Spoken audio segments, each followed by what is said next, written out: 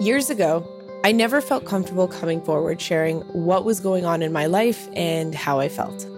I heard people around me make comments like, well, if you can't handle it, then you shouldn't be doing it. And that made me question myself, my knowledge, my worth for a long time.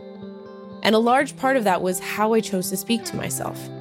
Making those changes, reframing, and reprogramming that voice took time and patience. And you know what? It was totally freaking worth it. Welcome to Speak Kindly, You're Listening. I'm Dr. Jessica Metcalf, life and business coach and former dental oncologist. I teach self-intelligence, and that's on navigating your inner voice.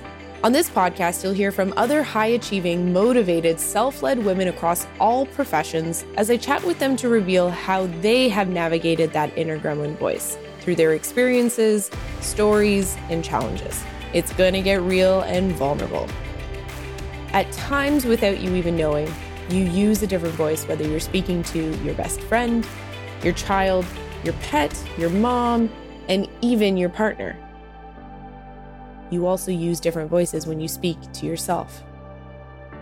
So if you paid close attention and listened to your voice, what would you hear? I'm a big believer in bringing science and magic together. That means understanding the research behind how the brain and body functions, the science behind motivation and inner speech, and also incorporating creativity, problem solving, and compassion. And let's be real, what North American society at times calls the woo-woo stuff. I don't know why they call it the woo-woo stuff, but people do.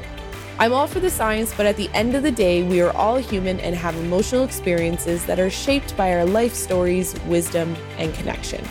Go on this journey with me to turn your voice into your inner warrior. Speak kindly, you're listening.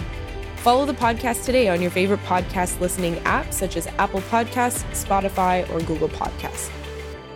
And don't forget to check out the book with the same name that inspired it all on Amazon.